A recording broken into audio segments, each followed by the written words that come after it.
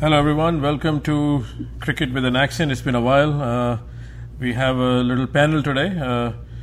I'm Saqib hosting the show, and we have Bharat Ramraj, who's editor at CricBuzz, and Sanket Singhbal, Twitter powerhouse, Australia analyst. You can call him whatever, but the guy knows the game.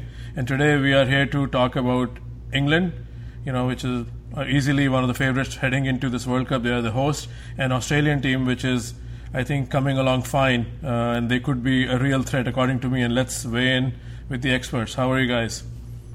After a long time. Yeah, I think I was just looking at the Skype call. Last call was on January 20th, so we are back exactly almost after 3 months. So it's good time. We'll be previewing these two teams.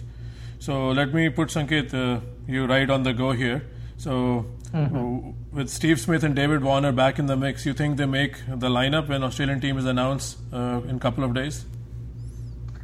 I think both will be in the squad. I don't think there's any question marks over their place in the squad. There was some rumors that Steve Smith might be left out of the squad, but I think the reports that I'm reading in the Australian media seem to be that I think he's pretty much assured of a place in the squad, because it's just too big a risk to leave out a player of that stature and that caliber out of the World Cup squad.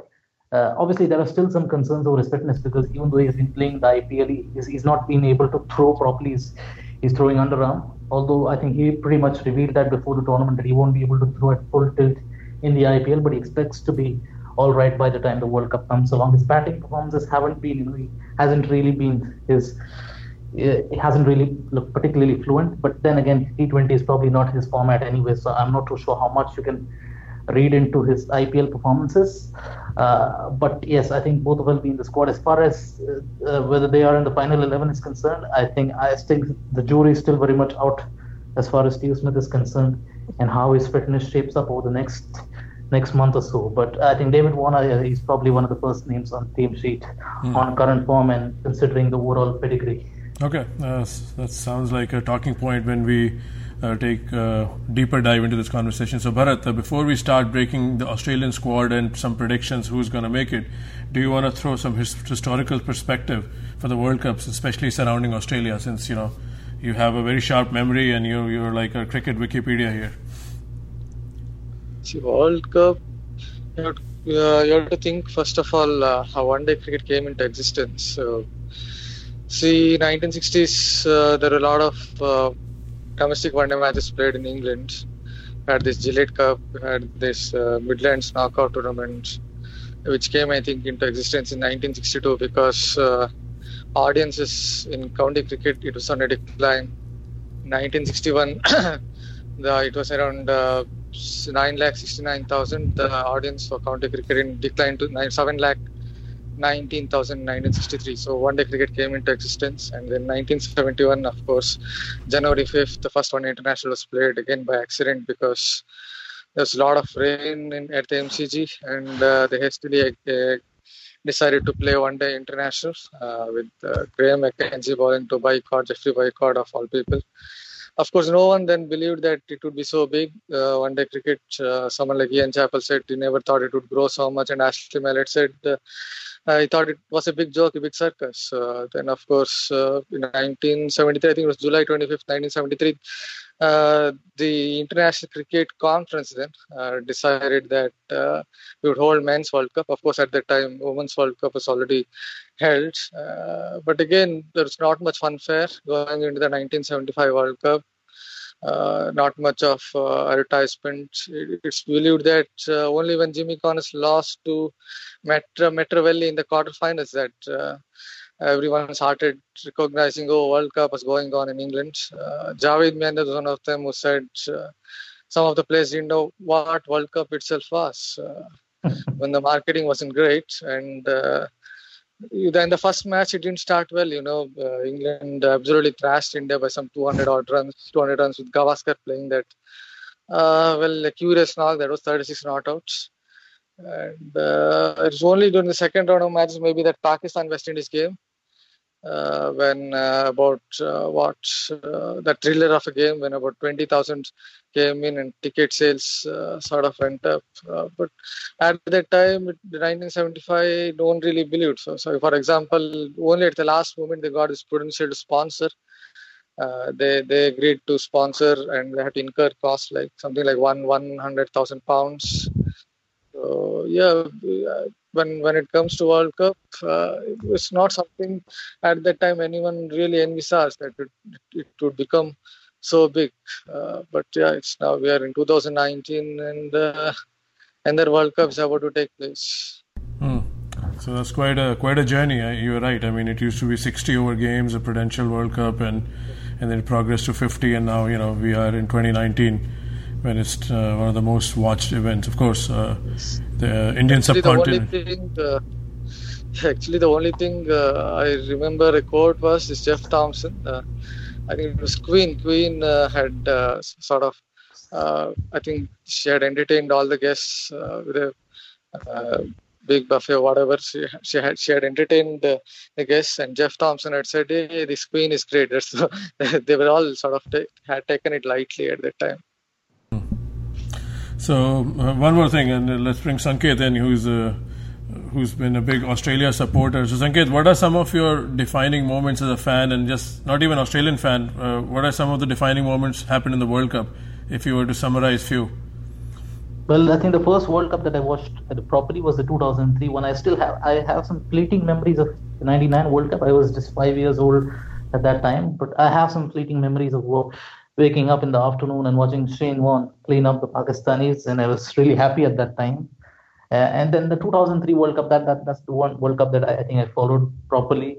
And obviously the dominance of Australia. I think the World Cup started off with the news of Shane Warne being banned for a year due to his a failed drug test, and then Andrew Symonds playing that innings against Pakistan.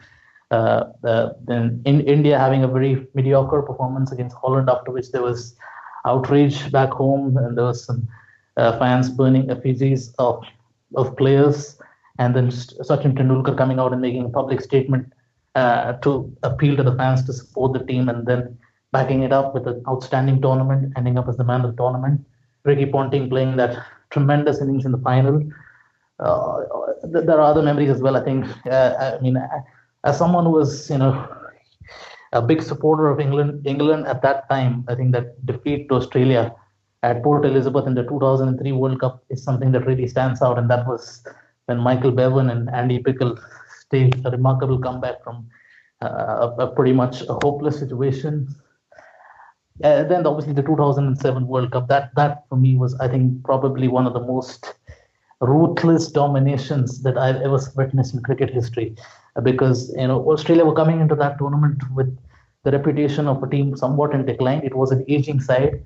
They'd just been whitewashed 3-0 by the Kiwis in New Zealand, and there was some talks that they could be there for the taking, and then suddenly they come out of the World Cup and just pretty much blew everyone out of sight. Even in 2003, they had some matches which could have gone either way, like that match against England. Even against Kenya, they had a bit of a stutter, but in 2007, they pretty much stomped everyone out of their path. So that for me was a real standout as far as World Cup was concerned. 2011, I'll be honest, I wasn't able to follow that World Cup all that much because it clashed with my exams. I only followed the knockout stages, and obviously I think the end result was pretty disappointing for me. But yeah, I think watching Sachin Tendulkar lift the World Cup was some consolation, because I think the man really deserved it after all that he had given to cricket over 24 years. And then the 2015 World Cup, I would say, even though Australia won it, I think that's probably the most boring World Cup that I've seen, because I think the pitches were way too flat, the matches were extremely high scoring, and there were very, very few actually close games. The only two games that are of real note were played in New Zealand at Eden Park. The Australia-New Zealand game, the group stages, the semi-final, and the Pakistan-South Africa game. I think these are the only three matches that really stand out as being close. Other than that, I think it was a pretty disappointing tournament. Again, Australia being very dominant, although not quite as dominant as the 2007 campaign. But yeah, it was a very, very strong performance. Mitchell Starc really standing out. So yeah, that's these are my memories of the World Cup. Yeah, there you go. There's some very heavy Aussie memories, but so you've been very open about your fascination of Team Australia, and today we are going to start off our World Cup kickoff podcast with the Australian squad. So Bharat, the squad's like 48 hours away from being announced. So who are the 15 according to you that will make this trip for Australia? Stuff. You can start with the batsman or captain. I mean, go easy, but I'm sure you have your list. Finch will be the captain, that's for sure.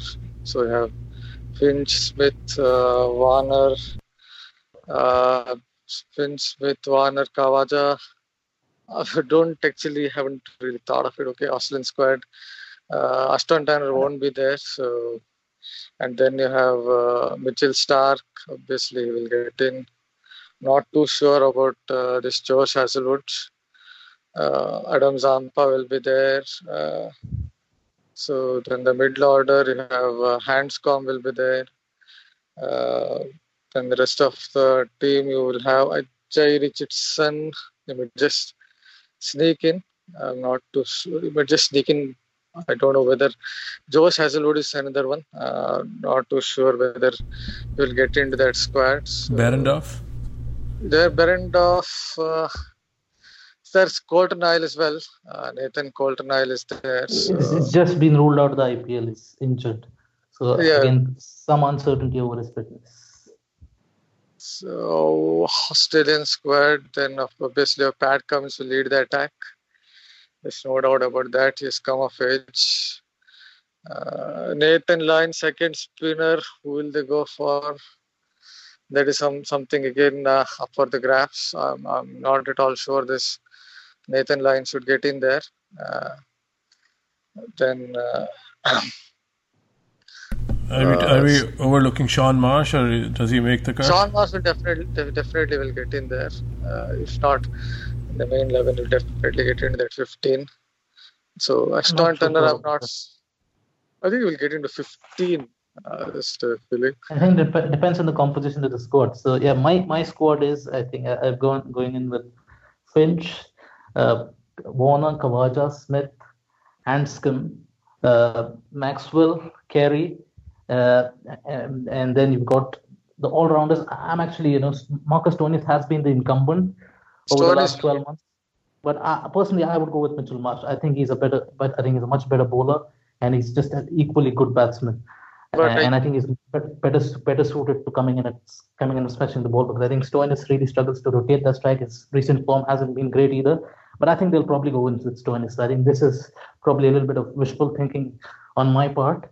As well, I think Pat Cummins, Mitchell Starc with the ball, and Adam Zampa. I think I'm not too sure about the identity of the third seamer, because I think Jai Richardson was probably the red hot favorite before his injury, but again there are some concerns over whether he will eventually make it. I don't think. Can I get it? There is one report I only put up that Jai Richardson shoulder is not dislocated, so it's a bad bruise, so he might just get in. There's no dislocation. Yeah, I've read that, but again there is no real clarity over the extent of the injury and his recovery time, and whether he will get in. Peter Lalor was saying in one of the Australian cricket podcasts that Josh Hazlewood was not really in their plans for the World Cup, and he's been preserved for the Ashes. But now with the injury to Nathan Coulter-Nile, I'm not too sure whether they will go ahead with that, and that might just get Hazlewood into the squad, because otherwise the squad becomes a little too inexperienced. So yeah, that's probably Richardson is the third seamer, Hazlewood that's probably the seam attack. If they go with the fifth quick, then I think they'll probably go with the second left arm, and in which case Behrendorff has a chance. If they go in with only four seamers, then I don't think Behrendorff gets in there, because you've already got one left armer in Mitchell Starc. And the problem with Behrendorff is that he's quite limited. He's pretty much a new ball specialist, and you can't really have that when you're going in with only four frontline quicks. You need bowlers who are versatile, who can bowl at different stages of an innings.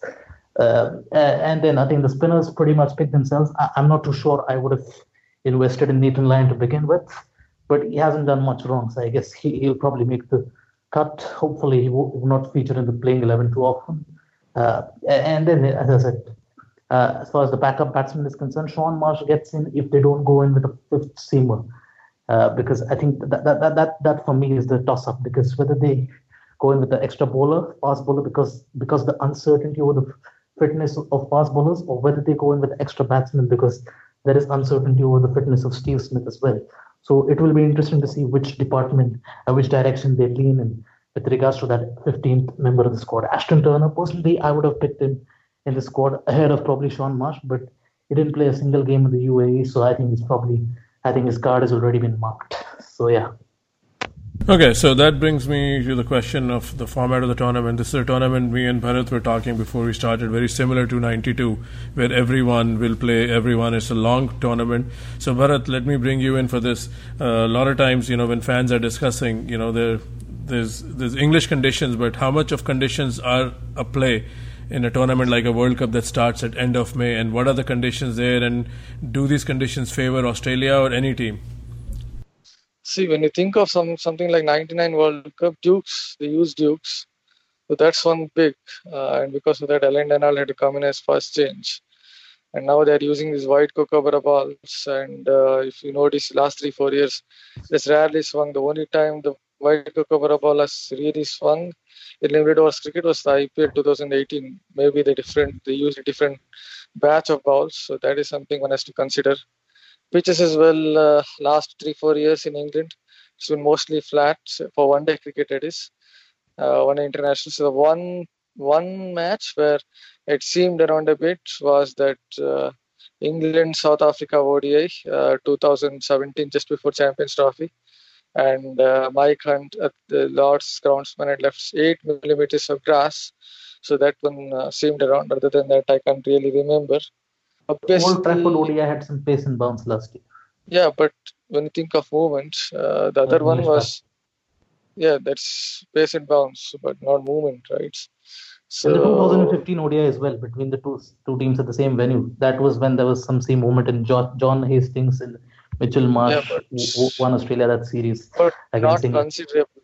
Little bit of sea movement you also got it at Leeds when England played India in that ODI. Little bit of swing, a little bit of sea, but not considerable. So when you think of English conditions, the only way you might see it is if you get very heavy rains early May. So because of that, some overnight rain or something, definitely enough moisture content would seep in. And if that happens, it will do a little bit whatever the curator will try to prepare. Even if he tries to prepare a flat pitch, if you get heavy rains, obviously you will get a little bit of movement of the pitch for bowlers.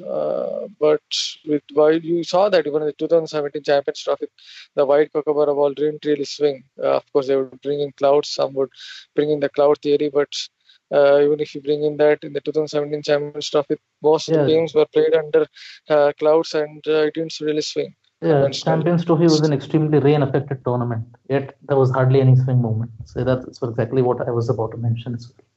So I'm not too sure you will get too much of English conditions. You might get that odd tight track and odd track where it might seem around a little bit depending on how much rain you would get. Okay, so Sanket, let me bring you in, building upon what Bharat just explained about the conditions in May and the usage of the ball and how cricket is played in that part of the world. Is Australia, with the IPL and the 2 ODI series they had, do you think they are as best prepared they can be? Of course, Smith's, coming back after the suspension, but then he has an elbow injury. He doesn't look back to his 100%. But overall, as an Australian supporter and Australian analyst, you think, with given all things, the prep leading to the World Cup, is that ideal? Yeah, I would say so. I think, Pakistan didn't really field the first choice 11. I think they rested quite a few first choice players. So I think that probably, just dampened the importance of that series a little bit, because I think a series against a full strength Pakistan, I would have expected Australia to prevail still, but that would have probably been a little bit more competitive, and that would have given, I think, probably a tougher match practice. But the series against India, I think that the comeback from 2-0 down, I think that was really a shot in the arm for the Australian team, which hadn't won an ODI series for 21 months, and suddenly come and win to break that streak against the best side, against one of the top two sides in the world in their own den. That was a considerable achievement, and Australia seemed to have carried on that momentum and swept Pakistan, even though it wasn't the greatest Pakistan side.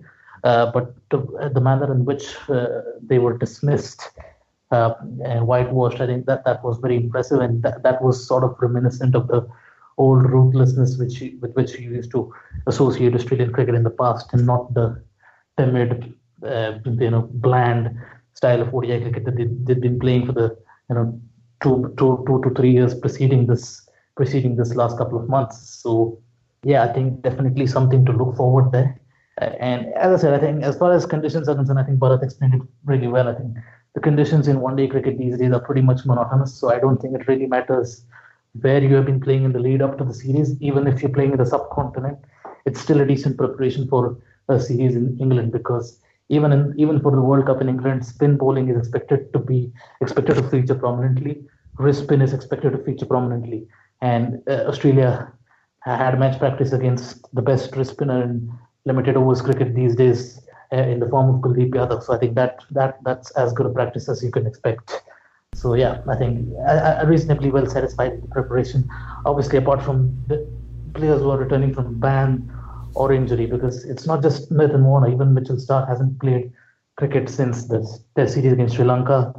Jai Richardson, obviously, he has been playing, but he's just injured himself, so we don't really know how he'll be returning. Josh Hazlewood hasn't played since the New Year's Test against India, a series in which he struggled. So again, his form and rhythm is very much debatable. So yeah, some concerns, but I think overall the mood is a lot more positive than it was the last time we spoke on this platform.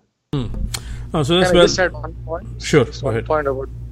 See, Australia, one key point in ODIs is against India, the Australian pacers were trying to vary their pace. Someone like Pat Cummins was trying to bowl quick and more quick against South Africa. Same thing with Mitchell Starc in that one-day series. But against India, in that third ODI, I think it was third ODI, he first of all used scramble seam, then he used cross seam, and the fifth ODI he was trying slower balls.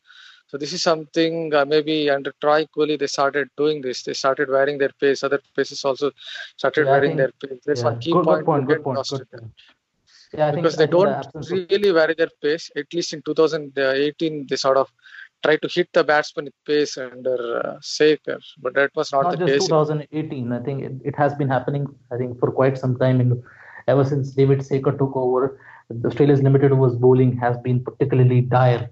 And saw that in the Champions Trophy in 2017 against England, when they just kept bowling short to Ben Stokes, and he was hooking and pulling them with disdain, and knocked Australia out of the tournament. And yeah, I think David Sekhar's sacking or his resignation or whatever you like to call it, I think that has made a big difference. As I said, I'm still not sure on Troy Cooley as a long-term replacement, but so far the work he has done is pretty good. But the interesting thing is that they've not continued with him for the World Cup, and Adam Griffith will be joining the team to work as bowling coach for the World Cup, and Troy Cooley will be working with the team for the red ball stuff instead for the Ashes. So that's an interesting move, because I thought they might continue with Cooley after the recent improvement, but Griffith has a pretty good track record with Tasmania and domestic cricket. So I think he's a decent choice as far as the bowling coach is concerned. And obviously the big name is going to join the team at the World Cup as the batting coach is Ricky Ponting. So it will be interesting to see the kind of inputs that he brings to the squad as well. So, yeah. That'll be very interesting to have the likes of Langer and Ponting, giving a lot of input, like you said. So, Bharat, what Sanket just said, do you see Australia's schedule, and of course everyone has to play every team, but do you see the schedule favors them? Can they play their way into form, or could you see any complicated matchups early in the tournament? Australia's style of play, they might sort of struggle a bit against a team like England, because I think that's one team they may struggle. South Africa, everyone struggles against England. Yeah, not everyone. I'm not too sure. Maybe a few Asian sides trouble them. India is obviously another one. South Africa with their pace attack, that's going to be an interesting matchup. I don't know how it will pan out in the one-day series between Australia and South Africa. Recently, South African pace attack troubled them a bit. And a few of the Asian teams, if they get a slightly tired track, again, it depends on tired track. So these are the kind of teams that might sort of trouble them. I don't know, New Zealand, I don't think they will really trouble Australia much. I don't think they have that kind of firepower against Australia. Australia have that pace attack to take out their main batsman, Guptill. A couple of them Guptill and a couple of them Roster. I think they can take out their main batsman, Williamson. New Zealand don't have that kind of firepower. Obviously, don't expect Sri Lanka to do much.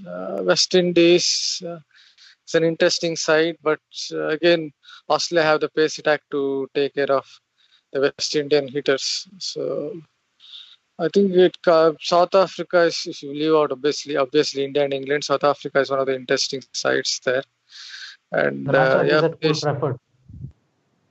Africa have a good pace attack as well. These guys hit the deck. Ngidi, Lungi Ngidi, he was really impressive in 2018 in one-day cricket. He hits the deck very hard.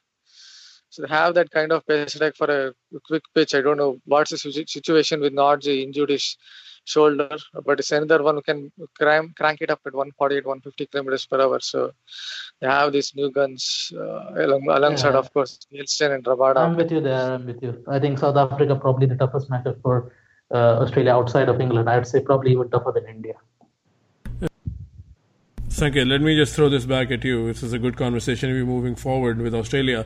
Every team, that wins a World Cup, there's an ugly match or there's a, scrappy fight that, a team has to go through, even the favorites. So when the going gets tough and, there's a complicated chase, is Maxwell your guy? Who do you think? I mean, I know this is like a very hypothetical, but who can come through in those situations like Bevan used to do back in the day? Dhoni has done it for India. Who's going to be the closer in a very complicated, ugly chase? Are there any nominees you have? Tough question. And honestly speaking, I'm not too sure there is anyone in this current team, because I think, even though I know it's just one match, but I think Ashton Turner showed signs in that ODI at Mohali that he could be that guy. He took apart a high quality Indian attack. Yes, there was some dew and the bowlers were clearly at a disadvantage, but for a guy in his second ODI to come out and smash the bowlers of the quality of Bumrah and Kuldeep Yadav and Bhuvneshwar Kumar with the disdain that he did, for a guy playing his second game, I think that was really impressive. And that is one of the reasons why I said earlier in the podcast as well that he would personally be in my squad, because I think he offers something unique to, say, someone like a Sean Marsh or a Peter Hanscom or a Steve Smith. So, with him almost certainly expected to not make the cut, then Glenn Maxwell is probably the only, that lower middle order type batsman who's there. But Glenn Maxwell is not someone that I would ever trust, even if he's in the best of form. He's not someone that you can expect, that you can bank upon to close a game, because he plays a very high risk game, and he's very inconsistent. On his day, I think he's probably as destructive as anyone in the game. But unlike, say, Joss Buttler, many compare Joss Buttler to Glenn Maxwell, that both are similar players and both are very destructive. But I think Joss Buttler is, a lot more consistent than Glenn Maxwell. He's more of a conventional batsman. He can play the long innings as well. He can rebuild an innings, and he can also come in and blast from ball one. Whereas Glenn Maxwell, I think, is a lot more one-dimensional, and I'm not too sure whether he has that ability to, see off a tough run chase. So compared to Buttler, has Maxwell been given a longer rope? I know Australians scenarios pretty well, why Maxwell sometimes doesn't feature in the playing 11, but do you think he's been given enough of a longer rope to be compared to a Buttler consistently? Yeah, I think, I'm not too sure about the exact stats, but I think Maxwell might have played more ODIs than Joss Buttler. And I think Maxwell has been given enough of a rope. And before this recent series against Pakistan, he had made, I think, 2 half centuries in the preceding 3 years. So that just tells you just how dire his ODI form was. Obviously, he has responded strongly against Pakistan with 3 half centuries in a row, which is kind of unprecedented for someone like Glenn Maxwell. But I think the jury is still out on whether he can do it in a pressure situation, whether he can do it in a tight run chase, because I think the one opportunity that he had against India was in that ODI at Nagpur. I know the conditions were tough, but he was in great form. He had a great T20 series, And Australia had a pretty good start. Aaron Finch and Khawaja had given a very strong opening stand, and that was the opportunity for Glenn Maxwell to play a really mature innings, score say 50 or 60 balls and see the chase home. And instead, he played one of his worst ODI innings of all time. Scored, couldn't rotate the strike and just plodded around and just threw his wicket away and got 4 of 20 balls or something like that. So, and then again at Mohali on a flat track, he got 20 of 10 or something like that, and then again threw his wicket away, and it was down to the inexperienced Turner to finish the game for Australia. So I'm not too sure about Maxwell's ability to finish close games off. I think if Australia have to chase, and personally that's one of the reasons why I prefer Australia batting first, because I'm not too sure Australia have too many strong chasers in the side. But if Australia have to chase, then I think it will be one of the top order batsmen, someone like Aaron Finch or David Warner or Steve Smith.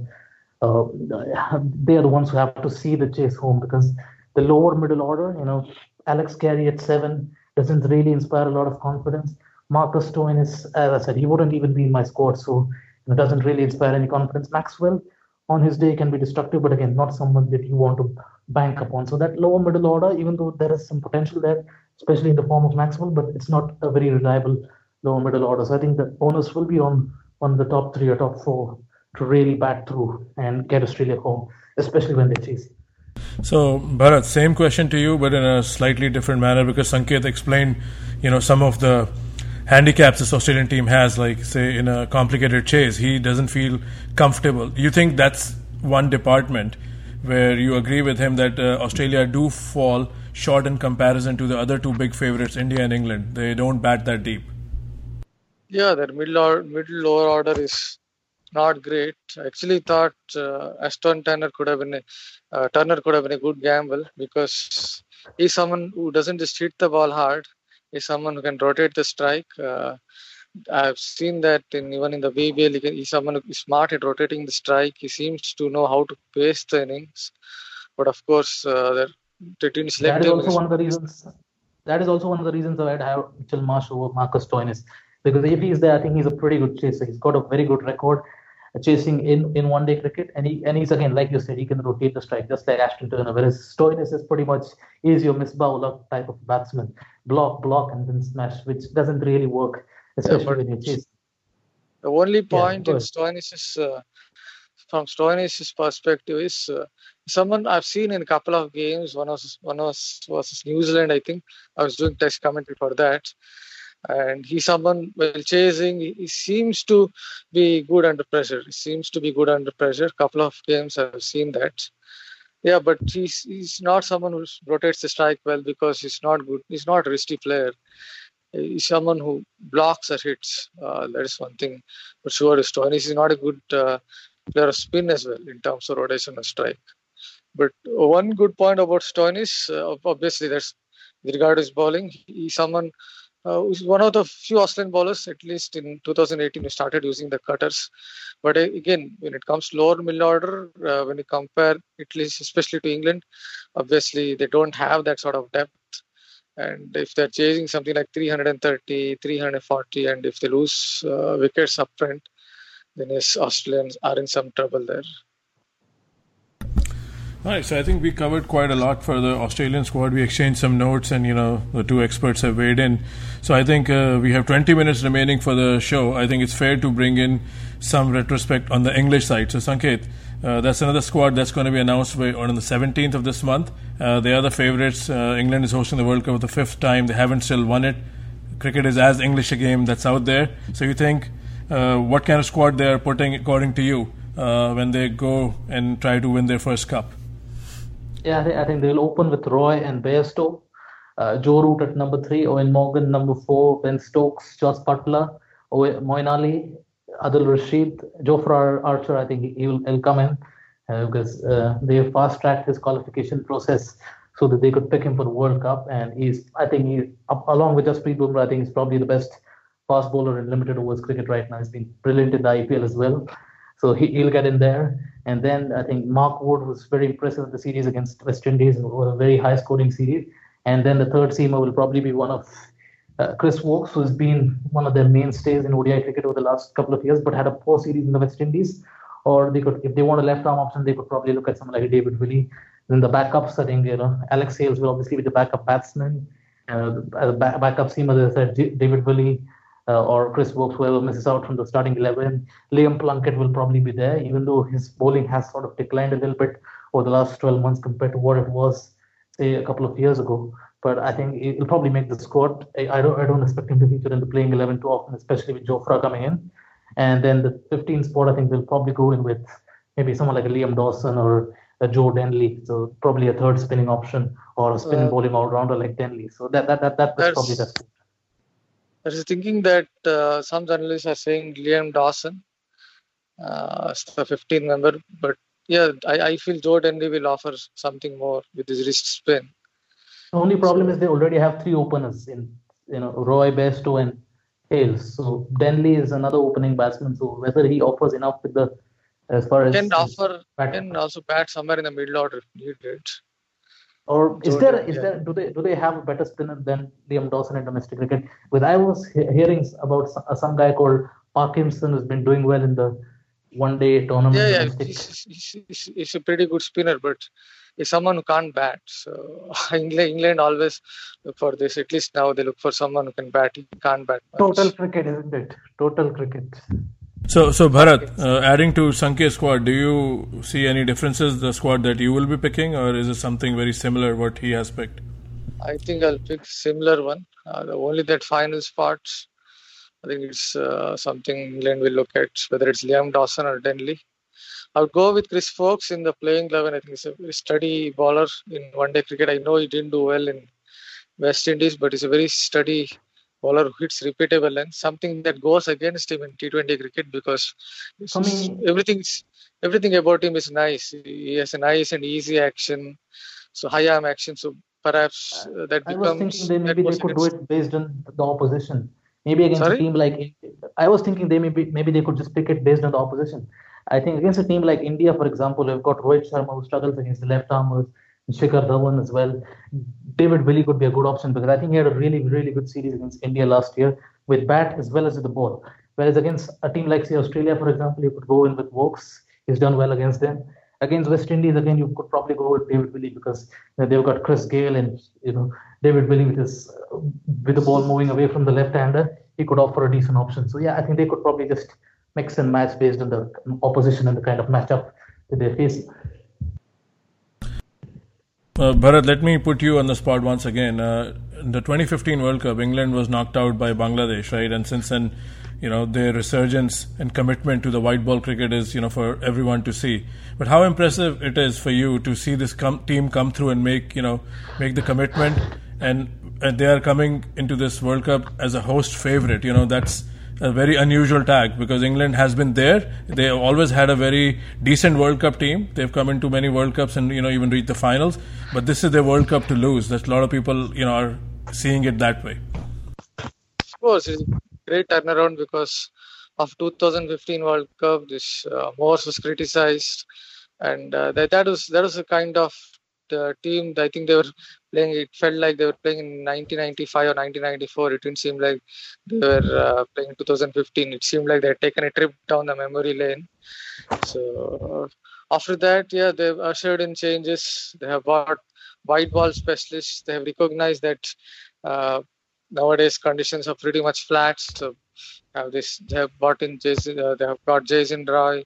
They have got Bairstow, who's really come of age in white ball cricket. Maybe might have affected his test game, but he has come of age with white ball cricket. And then you have someone like Joe Butler, who was there in the 2015 World Cup, but he has improved like anything. There's a bit of A.B. de Villiers in his batting, the way he plays. He's the fulcrum, and when you have, of course, Joe Root is the one who sort of is the mainstay, holds the innings together. And I think Ian Morgan has played a huge part here. Some talk about Trevor Bayliss, but Ian Morgan has played a huge part. He's one of the better captains, I believe, going around. Someone who can take decisions, brave decisions. We saw that against New Zealand in a one-day match last year. It's a very close game, and he showed that sort of he showed himself as a brave captain there with the kind of field placements. So yeah, I think Ian Morgan has instilled that sort of belief. Their bowling, yeah, it can be slightly. They're slightly weak there. But with Jofra Archer in, I think there should be decent enough attack, because he's someone. People talk about Jofra Archer as just as a T20 bowler, but they forget that in 2014, when he came to England, it was by first-class cricket. He came through the ranks, so he can bowl long spells in first-class cricket. I've seen him bowl 35-40 overs in first-class cricket. It's taken a lot of first-class wickets. So I'm pretty sure he will make a difference if they pick him. So they're front runners. Definitely, maybe they have some weaknesses in terms of how they adapt to different conditions. If you get different conditions, played better on tired tracks. It's a championship we lost against Pakistan. But if in case they get that occasional track which moves around a bit, they may struggle. But they're definitely one of the front runners alongside India, and that's a huge turnaround. I would give it to Ian Morgan more than anyone else for this turnaround. Well said. So, Sanket, today, I think, or maybe yesterday, you were quoted on Twitter, saying Steve Smith and Joe Root, they really are not the premier players, in a tournament like IPL that can have, 4 international players per team. So you think that's an advantage for Root that he's back in England, not part of the IPL, that his prep will be focused, away from the T20 format, which is kind of a very different format than a 50 over tournament? Yeah, I think so because he's playing firstly, after the World Cup you got the Ashes as well, so they're playing some first class cricket, and they're also playing after the first class game they're playing a 50 over cricket. So they're playing both the formats that are really the 2 premier formats that they're going to be playing at the international level over the summer. And I think Joe Root could possibly has the best preparation that he could have asked for. He's going to be playing 50 over cricket for Yorkshire. I believe he scored 100 again for Yorkshire in the first class game against Nottinghamshire recently. Is hit on the elbow by Stuart Broad, but he recovered and scored 100. So yeah, he's shaping up pretty well, and I think he's probably the best one-day batsman in the world, 50 over batsman in the world after Virat Kohli and Jos Buttler, because I think his consistency is absolutely phenomenal. Averages over 50 in one-day cricket, scores at a pretty good clip as well. And I think his class was evident last year when Kuldeep Yadav was tormenting batsmen in ODI cricket all over the world, and even troubled Joe Root to quite a bit in the T20 series and in the first ODI, and first ODI as well. And then suddenly in the second ODI, England was struggling. They had lost a couple of wickets, and they were playing on a pitch which was actually more suited to India because the pitch was on the slower side. It was assisting the spinners, and then Joe Root came out and played a high quality innings and got them to 300 plus, and that was the innings that really turned that series around, and then backed it up with another 100 at Headingley. So I think that for me really shows his class as a ODI batsman. And he's had some issues in Test cricket recently. He's been struggling a little bit, but I think in 50 over cricket he is, for me, he's right up there in the top 3. I think he's a very good Test batsman as well. But I think 50 over cricket for me I think that's his best format. I'll just add one point about Root, if I can. Sure, go ahead. Yeah. Root, when it comes to handling Kuldeep Yadav, one point you have to consider is how he opened himself up so that he can cover up for that blind spot that a right-handed batsman will have against a Chinaman bowling from over the wickets. When he scored when he played those 2 knocks in the second and third ODI. So in a way, he showed it to others how to play Kuldeep. He opened himself up, and that helped him. Even in the IPL recently, we are seeing Shreyas Iyer was opening himself up against Kuldeep Yadav and handled him well. And Australian players also handled him well in 3 games. Usman Khawaja played him particularly well. That's left-hander, so just talking about right-handers. Right-hand. Yeah, because a lot of them are now opening themselves up against Kuldeep Yadav, and that's helping them, right-handed batsman, that is. All right, so Bharat, next question is for you. Like India have the big 3 in Sharma, Dhawan and Kohli, What is England's big three? Enlighten some of us who don't really follow English cricket that much, or they even have a big four. Do they have a batting repertoire that's deeper than India? Obviously, they have that sort of all-round strength. You have Jos Buttler coming in. You have Chris Oakes if he plays. If they want to play, they can play David Willey, and he's a bit like Thisara Pereira kind of hitter, very underrated hitter, someone who can be a floater. So lower down the order, they have that. And Jofra Archer, I've seen him in first class cricket. He surely can bat. I'm not saying he's an all-rounder, but he can definitely hold an innings together if needed, and if needed, he can slog. If someone can slog like a typical with a typical Caribbean flavor, then you go down the order. Adil Rashid can get a 20-yard. There's Moeen Ali who's been struggling a bit here and there, one-day cricket, but yeah, he can also score runs. So lower down the order, they have it. They can bat deep, very deep. In terms of the big guns, definitely Jos Buttler is the one. It's the way he's batting in limited overs crickets. We saw that today as well against Mumbai Indians. Again, I tweeted as well that he reminds me a bit of A.B. de Villiers, the way he bats. His poise, the way he picks the length quickly, all these things, it reminds me a bit of A.B. de Villiers. I'm not comparing them exactly. Then, of course, you have Joe Root. He's class batsman. In Test cricket, seems like he wants to score very quickly. So sometimes he gives his wicket away. We saw that in West Indies as well a couple of times. He got a couple of crackerjack deliveries, but he seems to throw his wicket away in Test cricket. In one-day cricket, he just plays his own game. I think that's the main difference. That's why he's clicking in one-day cricket. So Joe Root is someone who's very consistent in one internationals.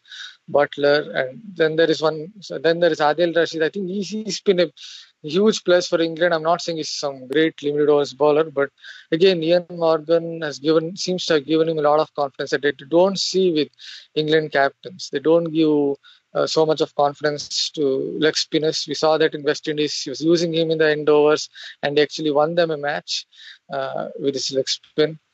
He's a huge plus for them, Rashid.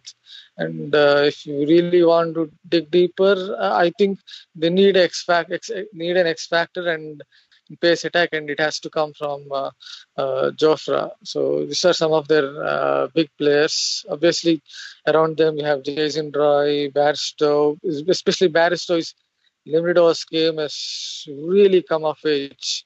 He's absolutely hammering attacks left, right, and center. I think it has affected his Test game. But limited overs cricket is come of age. Jason Roy is there. So yeah, they have good all-round strength. That's one thing. Sometimes they go with this gung-ho approach. Sometimes they just lose their way. They can be suddenly 4 for 80 or 5 for 100.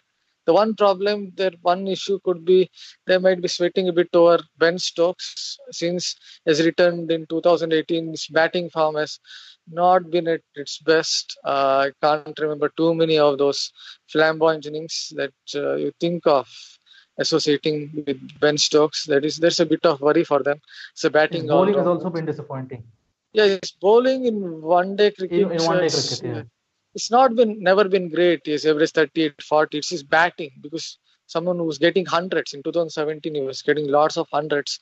2016 and 2017. The game is sort of is try to play different sort of game where you can take singles, twos. That's not Ben Stokes. You really want Ben Stokes to. You really want him to sort of come in and score boundaries, sixes. Someone who stamps his presence. That's what you want with Ben Stokes. So that's a bit of worry. Moeen Ali also is a little bit of worry, but they're very good all-round strength, that's for sure.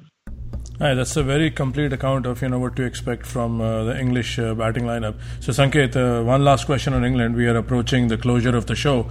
Given they have a very decent balance and they're one of the clear favourites, are there any matchups in the schedule where suppose they win the toss, and would they be doing the same against every team? Suppose if they come against an India, would they fancy their chances setting or chasing the target? I think England, if you look at the record chasing, it is extremely formidable. I think they've got a 7:1 winning ratio or something like that. chasing over the last couple of years. Obviously, they also have a brilliant record batting force as well, because the kind of batting lineup that they have the ability to pretty much bat you out of the game. So I think, as far as matchups are concerned, I think they're tough of matchups, and I think there are only two teams that can realistically beat them. One is India, obviously, because India have got the bowling attack that can subdue the English batting lineup, and the other team. The other way to beat them is to match them for firepower, and the one team that can do that, as we saw recently, is the West Indies. They've got Chris Gayle, who's firing on all cylinders, seems extremely motivated to retire on a high from international cricket. Andre Russell, didn't play in that series against England, but he's been, setting the IPL alight. Scored runs in pretty much every innings, which is extremely unusual for a guy who bats at 6 or 7. And to be so consistent in a format like T20. Obviously, 50-over cricket is a different challenge, and his ODI record is not quite as good as his T20 record. But again, the kind of form that he's in, you can never write them off. Shai Hope, I think he, for me, has been the real big difference in the West Indies side. So they've got a very formidable side there. And in Australia, I don't really fancy their chances against England, because I think Australia's bowling attack is primarily pace-oriented, and England love to face that kind of bowling. And Australia don't really have the firepower of the bat to compete with someone like England. I think David Warner and Glenn Maxwell are probably the only two batsmen who got the firepower to compare with anything of the kind that England have got. So I think, the only way to beat England, I think, is to, really, maybe get them on a solo turner, or, outright them like the track. On a tight track, someone like Pakistan, if they ever get a tight track, they may trouble them. Yeah. Only I want to add. Pakistan. Okay, guys, so we have 2 minutes left, so I'll give you both 1 minute each. A little tricky question at the end, but I think you both can handle. So, Sanket, I'll give you Australia. Define the pros and cons or strengths and weaknesses of the Australian captain, and then Bharat, you can do for the English captain, and we can wrap up the show. So, Sanket, go ahead now. Pros and cons. I think Aaron Finch, one of the positives about Aaron Finch's captains, I think he's quite aggressive. I think he's a lot more proactive than Steve Smith. And I think he seems to be willing to back the spinners. And Adam Zampa has clearly flowered under his captaincy. As far as his negatives are concerned, I think, one of the major mistakes that a captain can do, in limited overs cricket is misallocation of overs. And Aaron Finch seems to have miscalculated his, overs allotment for his bowlers, quite a few times now over the last few months. So that is definitely a matter of concern, especially when you're defending a total, and you have to bowl with someone like a Marcus Stoinis to death, because you already used your main bowlers up front, because you are not quite sure how many overs they have left. So this is a very elementary error, and not something that you would expect from a captain at this level. So hopefully that's something that he can work upon. Okay, Bharat, you go ahead now. 1 minute. Morgan, I think, as I said, is a brave captain. He's definitely has been a man who's turned the fortunes of England around. Someone who's used leg spin a lot. Fadil Rashid, there's a huge change for any English captain. I've not seen a single English captain, even Nazir Hussain, whoever it is, they don't really look at wrist spin. There is something that's different with Ian Morgan. He's a brave. Certainly a brave captain. He gave even Tom Curran he really backed Tom Curran a couple of limited overs matches. One was in New Zealand, one was against Australia at the Perth Stadium. That's in 2018. And he was a youngster. He backed him, and he started generating reverse swing in that huge reverse swing. I don't know how he got that huge reverse swing, maybe via the hard edges of the pitch. He got it. So. But he backed this youngster, and he got 5 wickets in that match. So he's someone who backs bowlers, gives attacking fields. So Ian Morgan is definitely made a huge difference. I don't know what weakness. Maybe if England come the final, somewhere right at the end, I want to see whether he can be that brave as a captain. Okay, well said. There's one thing. Hi. I think, guys, we covered quite a lot. Thanks for doing this. We'll be back next week covering another team. Until then, goodbye and thanks for listening.